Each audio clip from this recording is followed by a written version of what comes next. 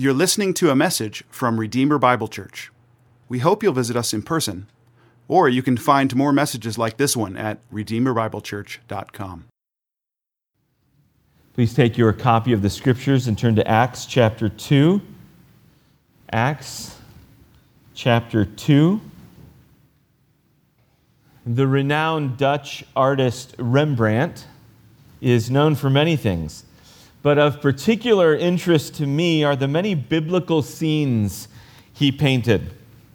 In fact, during his lifetime, he created over 300 works of art inspired by stories from the Bible. Most of these works were drawings and etchings, but he also completed around 60 paintings of biblical themes. Something else he did more than most artists was his habit of placing himself in paintings. For instance, there are two paintings of Rembrandt that depict Christ on the cross. One is called The Elevation of the Cross, and the other, The Descent from the Cross. Not surprisingly, the painting called The Elevation of the Cross depicts Jesus being raised up in crucifixion. And in this painting, you will find near Jesus' nail-pierced feet a man wearing a blue beret. Francis Schaeffer referenced this painting in one of his books, and here's what he wrote. Rembrandt had flaws in his life, but he believed in the death of Christ for him personally. In fact, in his 1633 painting, Schaeffer writes, The Elevation of the Cross, a man in a blue painter's beret raises Christ upon the cross. That man is Rembrandt himself. It's a self-portrait. This painting was a statement for all the world to see that his sins sent Christ to the cross. Isn't it interesting, brothers and sisters, that Rembrandt placed himself at the cross? He included himself as one who participated in the crucifixion of Jesus. You see, Rembrandt did for himself what Peter does for all of us in Acts 2. We see this most clearly in the way Peter addresses his original audience, but it's true for all of us. Through this Pentecost sermon, the Holy Spirit, by means of Peter, takes each of us and places us at the foot of the cross, where we must see ourselves as participants in the crucifixion of Jesus. This is a sobering reality. But as we consider our participation in the death of Christ, we'll also see the benefit of his substitutionary death for all those who repent and believe. There's an observation I heard another pastor share, and it's stuck with me. He said, the person of Christ depicted in the Gospels is gloriously attractive. I agree, but I don't think that's limited to the Gospels. I think it also applies to the portrait of Christ we will encounter this morning in Acts 2. So I could summarize what I want to do this morning from the text of Scripture as present to you Jesus as gloriously attractive. I want to persuade you from the text of Scripture that Jesus is the Messiah. And he's your only hope, which is exactly what Peter was aiming to do as well. His sermon has one dominant theme, one clear subject. It's the person and work of Jesus the Messiah. So look with me at verse 23, where we find the Messiah's death. Acts 2, verse 23. This Jesus, delivered up according to the definite plan and foreknowledge of God, you crucified and killed by the hands of lawless men. If you were here the last couple of weeks that we were in Acts, you understand the context for this sermon that Peter is preaching. But let me be absolutely clear. The uninterrupted testimony of Scripture from beginning to end is that God's eternal plan for the redemption of his people required and could be accomplished by no other means than the substitutionary death of Jesus Christ. This is the witness of all the gospel writers. Let me give you some examples. Mark 10, verse 45. For even the Son of Man did not come to be served, but to serve and to give his life a ransom for many. Luke chapter 19, verse 10, Jesus said, for the Son of Man has come to seek and to save that which was lost. John chapter 3, verses 16 and 17. For God loved the world in this way. He gave his one and only Son, so that everyone who believes in him will not perish but have eternal life. For God did not send his Son into the world to condemn the world, but to save the world through him. We find it elsewhere as well. 1 Timothy 1, verse 15. Christ Jesus came into the world to save sinners. Hebrews chapter 2, verse 14. Since the children share in flesh and blood, he himself likewise also partook of the same, that through death he might render powerless him who had the power of death, that is, the devil, and might free those who through fear of death were subject to slavery all their lives. Jesus came to die, but his death was not an afterthought.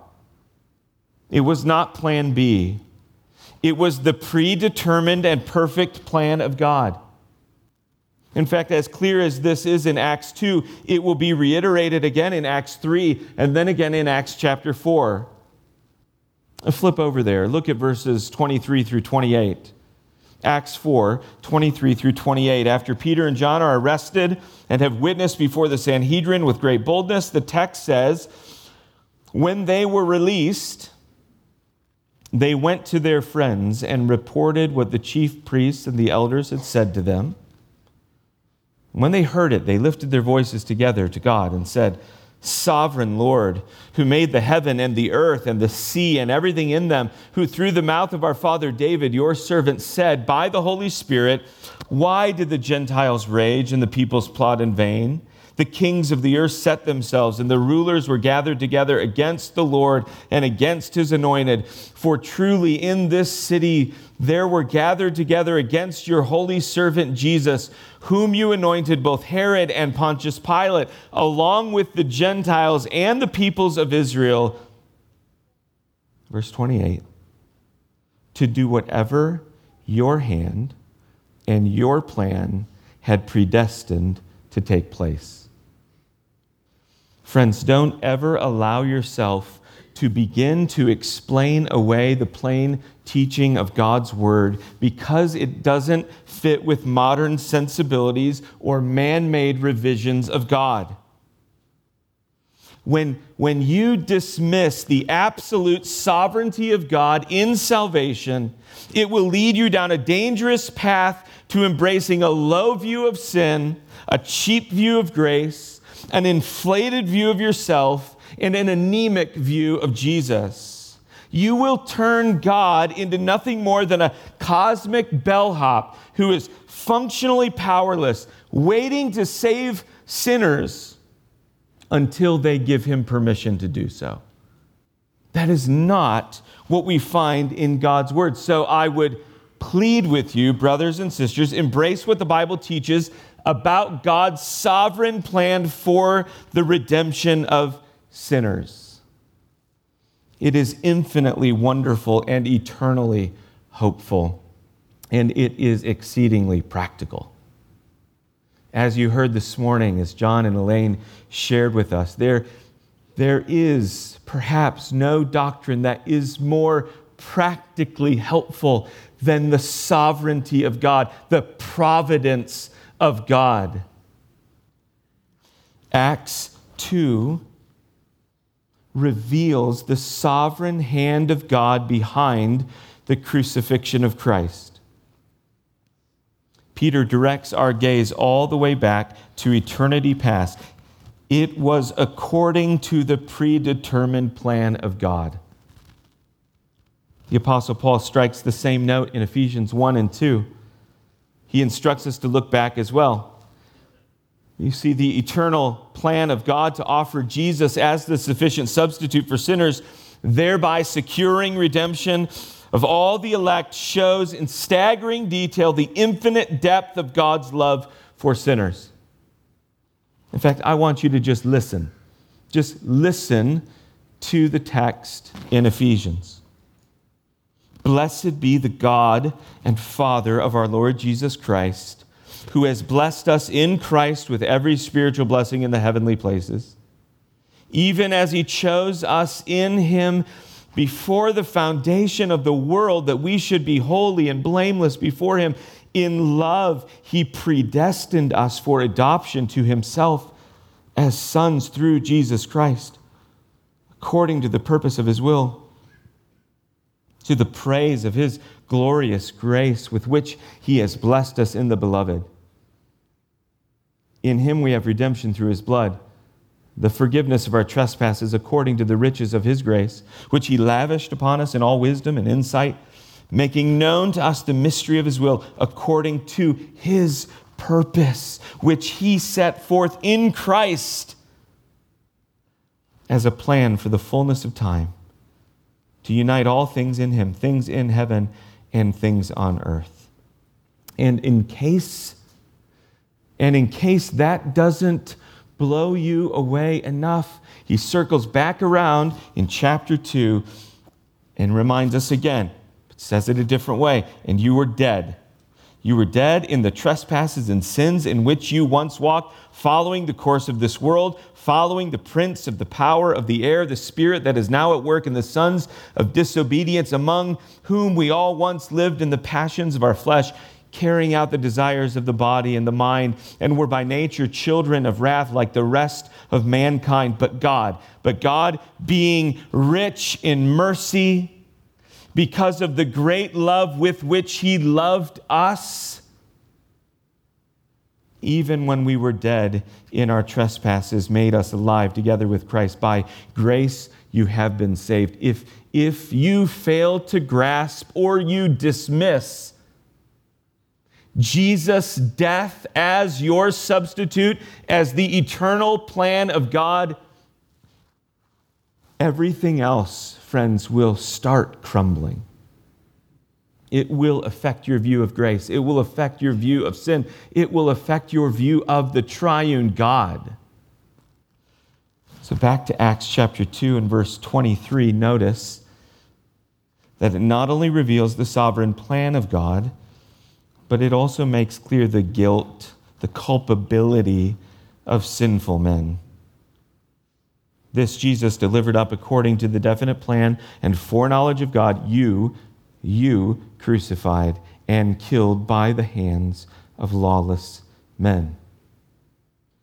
Now, when we hear Peter place responsibility for Christ's death on those who were physically present when Jesus was crucified, we need to hear his words as extending to us as well. Because what does the prophet Isaiah say? But he was pierced for our transgressions. He was crushed for our iniquities. Upon him was the chastisement that brought us peace, and with his wounds we are healed. Friends, just as Peter confronted his audience with the seriousness of their sin and the guilt of their participation in the death of Jesus, we need to understand our guilt and our participation as well. In fact, this is a necessary part of declaring the gospel. I heard Mark Dever once say, the bad news is what makes the good news so good. It is the sense of our sin, our wickedness before a holy God, the wrath we deserve. This is what drives us to repent and believe in Jesus. In fact, it's exactly what we find unfolding in our text. Look at verse 23 again. Okay, this Jesus delivered up according to the definite plan and foreknowledge of God, you crucified and killed by the hands of lawless men. So Peter preaches Christ crucified. He brings attention to the sin of the people. Now look at verse 37. Now when they heard this, they were cut to the heart and said to Peter and the rest of the apostles, brothers, what shall we do? What shall we do? And Peter said to them, repent. Repent and be baptized, every one of you, in the name of Jesus Christ for the forgiveness of your sins, and you will receive the gift of the Holy Spirit. The good news of Jesus is boldly declared. Sinners are confronted with the bad news of their sin and guilt. The Holy Spirit brings conviction and reveals the beauty of Christ, and sinners turn in repentance and faith to Jesus. You see, it's the death of Christ that points us to his love, because we wonder why. Why did he have to die? And you cannot answer that question without pointing to his love. This is why Charles Spurgeon could say, my entire theology can be condensed into 4 words. Jesus died for me. This is the response of the people. When the Messiah is lifted up before them by Peter, they respond, Jesus died for me. Look with me now at the Messiah's resurrection. Beginning in verse 24. God raised him up, loosing the pangs of death, because it was not possible for him to be held by it. For David says concerning him, I saw the Lord always before me, for he is at my right hand, that I may not be shaken. Therefore my heart was glad, and my tongue rejoiced. My flesh also will dwell in hope. For you will not abandon my soul to Hades, or let your Holy One see corruption. You have made known to me the paths of life. You will make me full of gladness with your presence.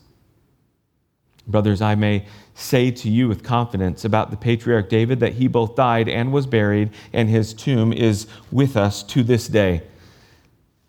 Now, as we've already seen, Peter uses the Old Testament scriptures to explain what is happening at Pentecost. The first reference is to Joel, where Peter makes it clear that what's happening with the outpouring of the Spirit is precisely what Joel foretold. But now we encounter a reference to David and the Psalms, specifically Psalm 16. Now, this reference to Psalm 16 is not being used in an attempt to prove the resurrection as an event, but to prove that Jesus is the promised Messiah, because the grave could not hold him. So, follow Peter's argument. Jesus was really murdered, therefore he really died. He was really buried because he was dead. But then verse 24, God raised Jesus from the dead. In fact, death was powerless against Jesus. It could not hold him in the grave. If you remember a couple of weeks ago, the place of death actually gave way to life. So what does Psalm 16 have to do with this? Why don't you turn to Psalm 16, but keep your place in Acts 2. We'll flip back and forth. Psalm 16 celebrates the benefits of a life lived under the rule of God. It includes protection in verse 8. It includes hope in verses 9 and 10. It includes joy in his presence, verse 11. But Psalm 16 also speaks to something beyond David's own experience. So in his sermon, as Peter quotes David, he is setting up a comparison. David experienced the power, the presence, and the protection of God. His confidence in the promises of God drove out fear. He knew that God would not abandon him, but would guide him and fill his life with gladness. And this would all culminate not simply with physical death and decay, as if that's the end, but rather his physical death would lead him into the presence of God, where he would experience unending joy. Peter, back in Acts 2, uses David's prophetic words to essentially say what was true of David in part is true of Jesus in its fullness. So look at verse 29 of Acts 2. Brothers, I may say to you with confidence about the patriarch David that he both died and was buried, and his tomb is with us to this day. In Psalm 16:10, David said, because you will not abandon me to the realm of the dead, nor will you let your faithful one see decay. So Peter points out that what David claimed was not true of his own experience. He did die. He was buried. And his tomb is with us to this day. But here's the good news. What David explained in Psalm 16 points forward to the one greater than David, the one in David's line. It's a perfect description of what happened to Jesus. So, D.A. Carson writes, if what happened to Jesus fits what David prophesied in the psalm, then Jesus must be the Messiah. This is Peter's argument. God had promised a Davidic king who would rule and reign forever. But just as David died and was buried, so were all his descendants. But here, Peter announces there is one from David's line. And as he looks at this gathered group in the face, he brings the puzzle pieces together. He tells them, even though you put this man called Jesus to death and sealed his body in a tomb, it was impossible for death to hold him. Why? Because he's the Messiah. And David's words in Psalm 16 were talking about the Messiah who would come to rescue his people from sin and death. He would be the King of kings and the Lord of lords. So look at verse 31. He, David, foresaw and spoke about the resurrection of the Christ, that he was not abandoned to Hades, nor did his flesh see corruption. The Messiah's death reveals his love, and his resurrection reveals his power. John brought it up this morning in Sunday school, but it bears repeating. This is not the Messiah they were looking for. And yet, this Messiah was better in every way. His power was not limited to one who could deliver them from an oppressive government, but his power was over sin and death, and he could deliver them from that. Death has been swallowed up in victory. This is what's happening here. This is what Peter is bringing their attention to. So let me just pause and make one point of application here. For the one here who is enslaved to sin, the very best thing that could possibly happen to you this morning is for you to see the power of the resurrected Christ and then throw yourself, poor and needy as you are, into his merciful arms. So don't simply hear and see and read this account, this testimony to the resurrected Messiah as a mere statement of historical fact. But just like his death, his resurrection is personal. So we've seen the Messiah's death, the Messiah's resurrection. Now look with me at the Messiah's rescue. Verse 32. This Jesus God raised up, and of that we all are witnesses.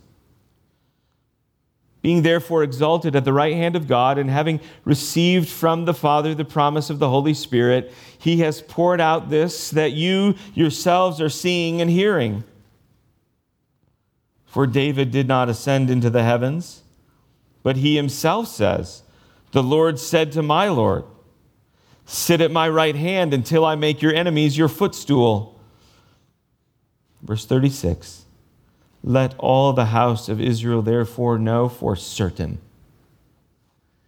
that God has made him both Lord and Christ, this Jesus whom you crucified. The people standing before Peter had seen the crucifixion. They had seen the empty tomb. And many had seen other convincing proofs of Jesus' resurrection. So far in Peter's sermon, there has been one primary subject, and that is Jesus. But there have been two dominant themes: an explanation of the gift of the Holy Spirit and a declaration of Jesus as the Messiah. These two themes come together in verses 33 through 36. After Jesus is resurrected from the dead, before the outpouring of the Spirit, he ascended to heaven, to the right hand of the Father. Verse 33. One theologian explains the significance of this, and apologies in advance to all the lefties here this morning. But in the ancient world, the right hand was identified with greatness, strength, goodness, and divinity. In addition, Psalm 110, verse 1, establishes the right hand of God as the proper place for the Messiah. Now, I want you to notice another important detail here. Look at verses 32 and 33 again. This Jesus God raised up, and of that we are all witnesses. Being therefore exalted at the right hand of God, and having received from the Father the promise of the Holy Spirit, he, Jesus, has poured out this that you yourselves are seeing and hearing. Now keep that in mind, and real quick, look back at Acts chapter 2, verse 17. What did Joel prophesy? And in the last days it shall be, God declares, that I, God, will pour out my Spirit on all flesh. So do you see what Peter is doing? He is connecting the dots for his audience that will lead them to one undeniable conclusion. Jesus has been exalted to a place of absolute glory, power, and authority in the universe. As the dispenser of the Spirit, he is acting with the Father, sharing fully in his heavenly rule. In other words, people assembled before Peter, Jesus is the King you've been waiting for. His power is infinite, and his kingdom is eternal. This is your Messiah, and you crucified him. In verse 34, Peter reminds his listeners that David didn't ascend to heaven. No, he was pointing to someone else. And again, who was it? Well, there should be no doubt at this point. The crucified and risen King who is sitting at the Father's right hand, exercising infinite power, pouring out the Holy Spirit, and ultimately defeating every enemy of God. Verse 36. Let all the house of Israel therefore know for certain that God has made him both Lord and Christ, this Jesus whom you crucified. Peter set before his people the person and work of Jesus, and in so doing, he is forcing them. He is forcing them to personalize everything he said. Friends, this is not a sermon for their consideration. It is a declaration of truth that demands a response. They have to decide, what will they do with this? Peter has preached in the spirit of Psalm 2. Kiss the Son, lest he be angry, and you perish in the way. For his wrath is quickly kindled. But happy are all those who take refuge in him. Oh, friends, this is personal. What What will you do with Jesus? You are in the crowd. Jesus has been presented before you. And what will you do? Like Rembrandt placing himself near the nail-scarred feet of Jesus, you must see yourself in the crowd before the cross as well. But will the cross be a place of judgment and damnation for you?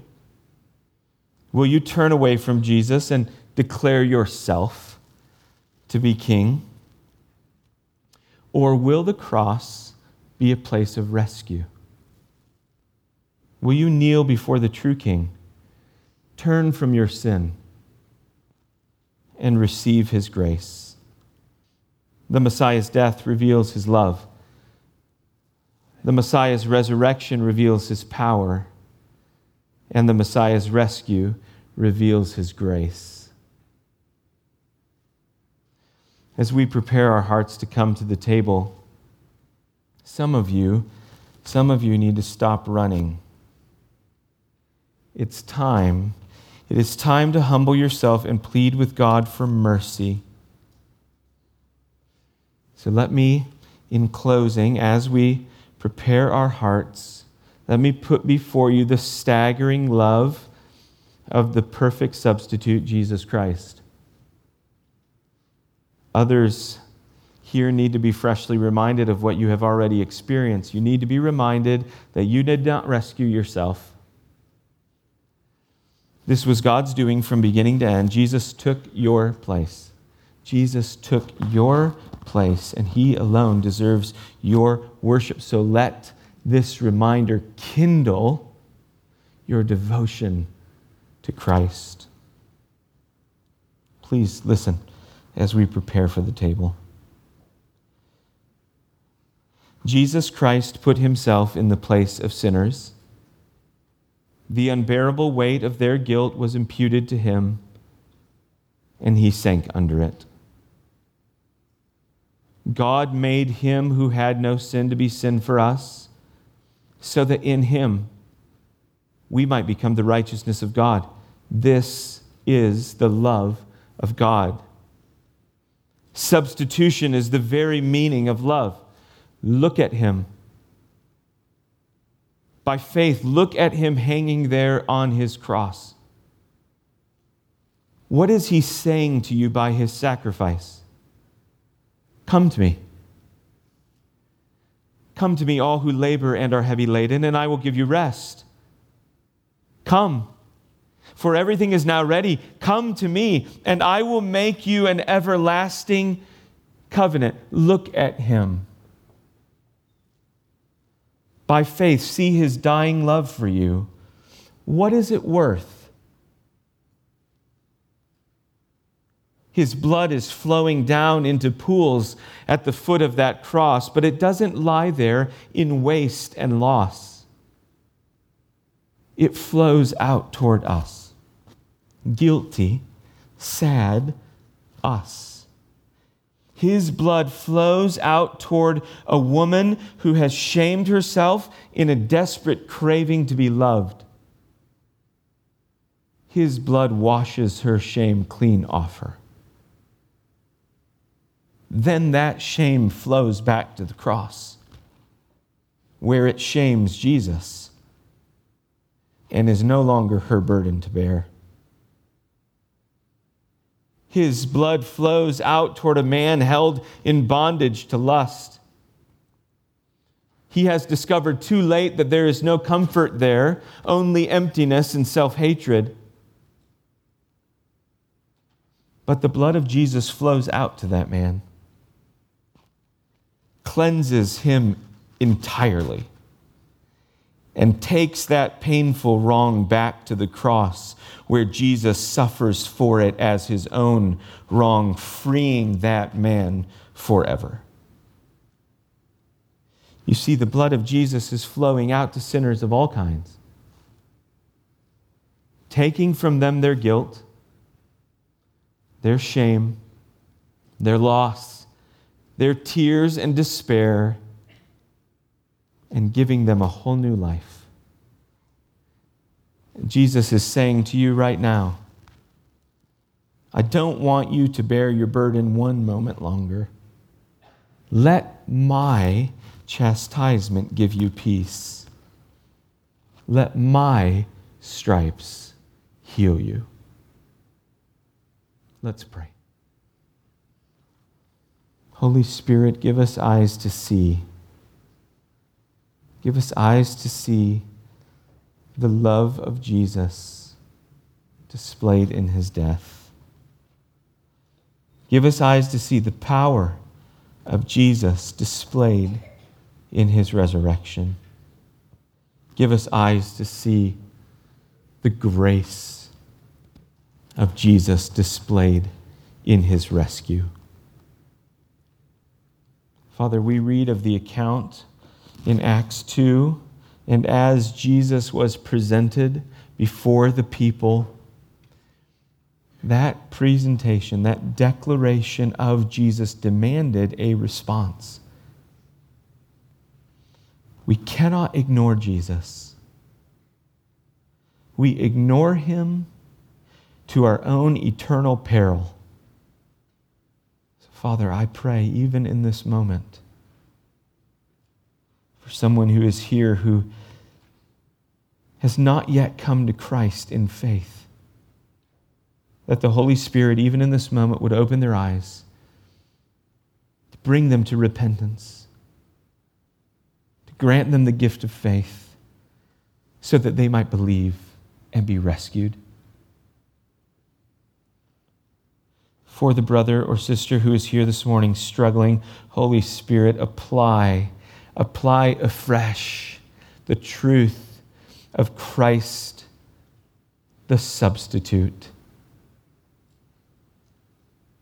Keep all of us from flippantly considering the death of Christ,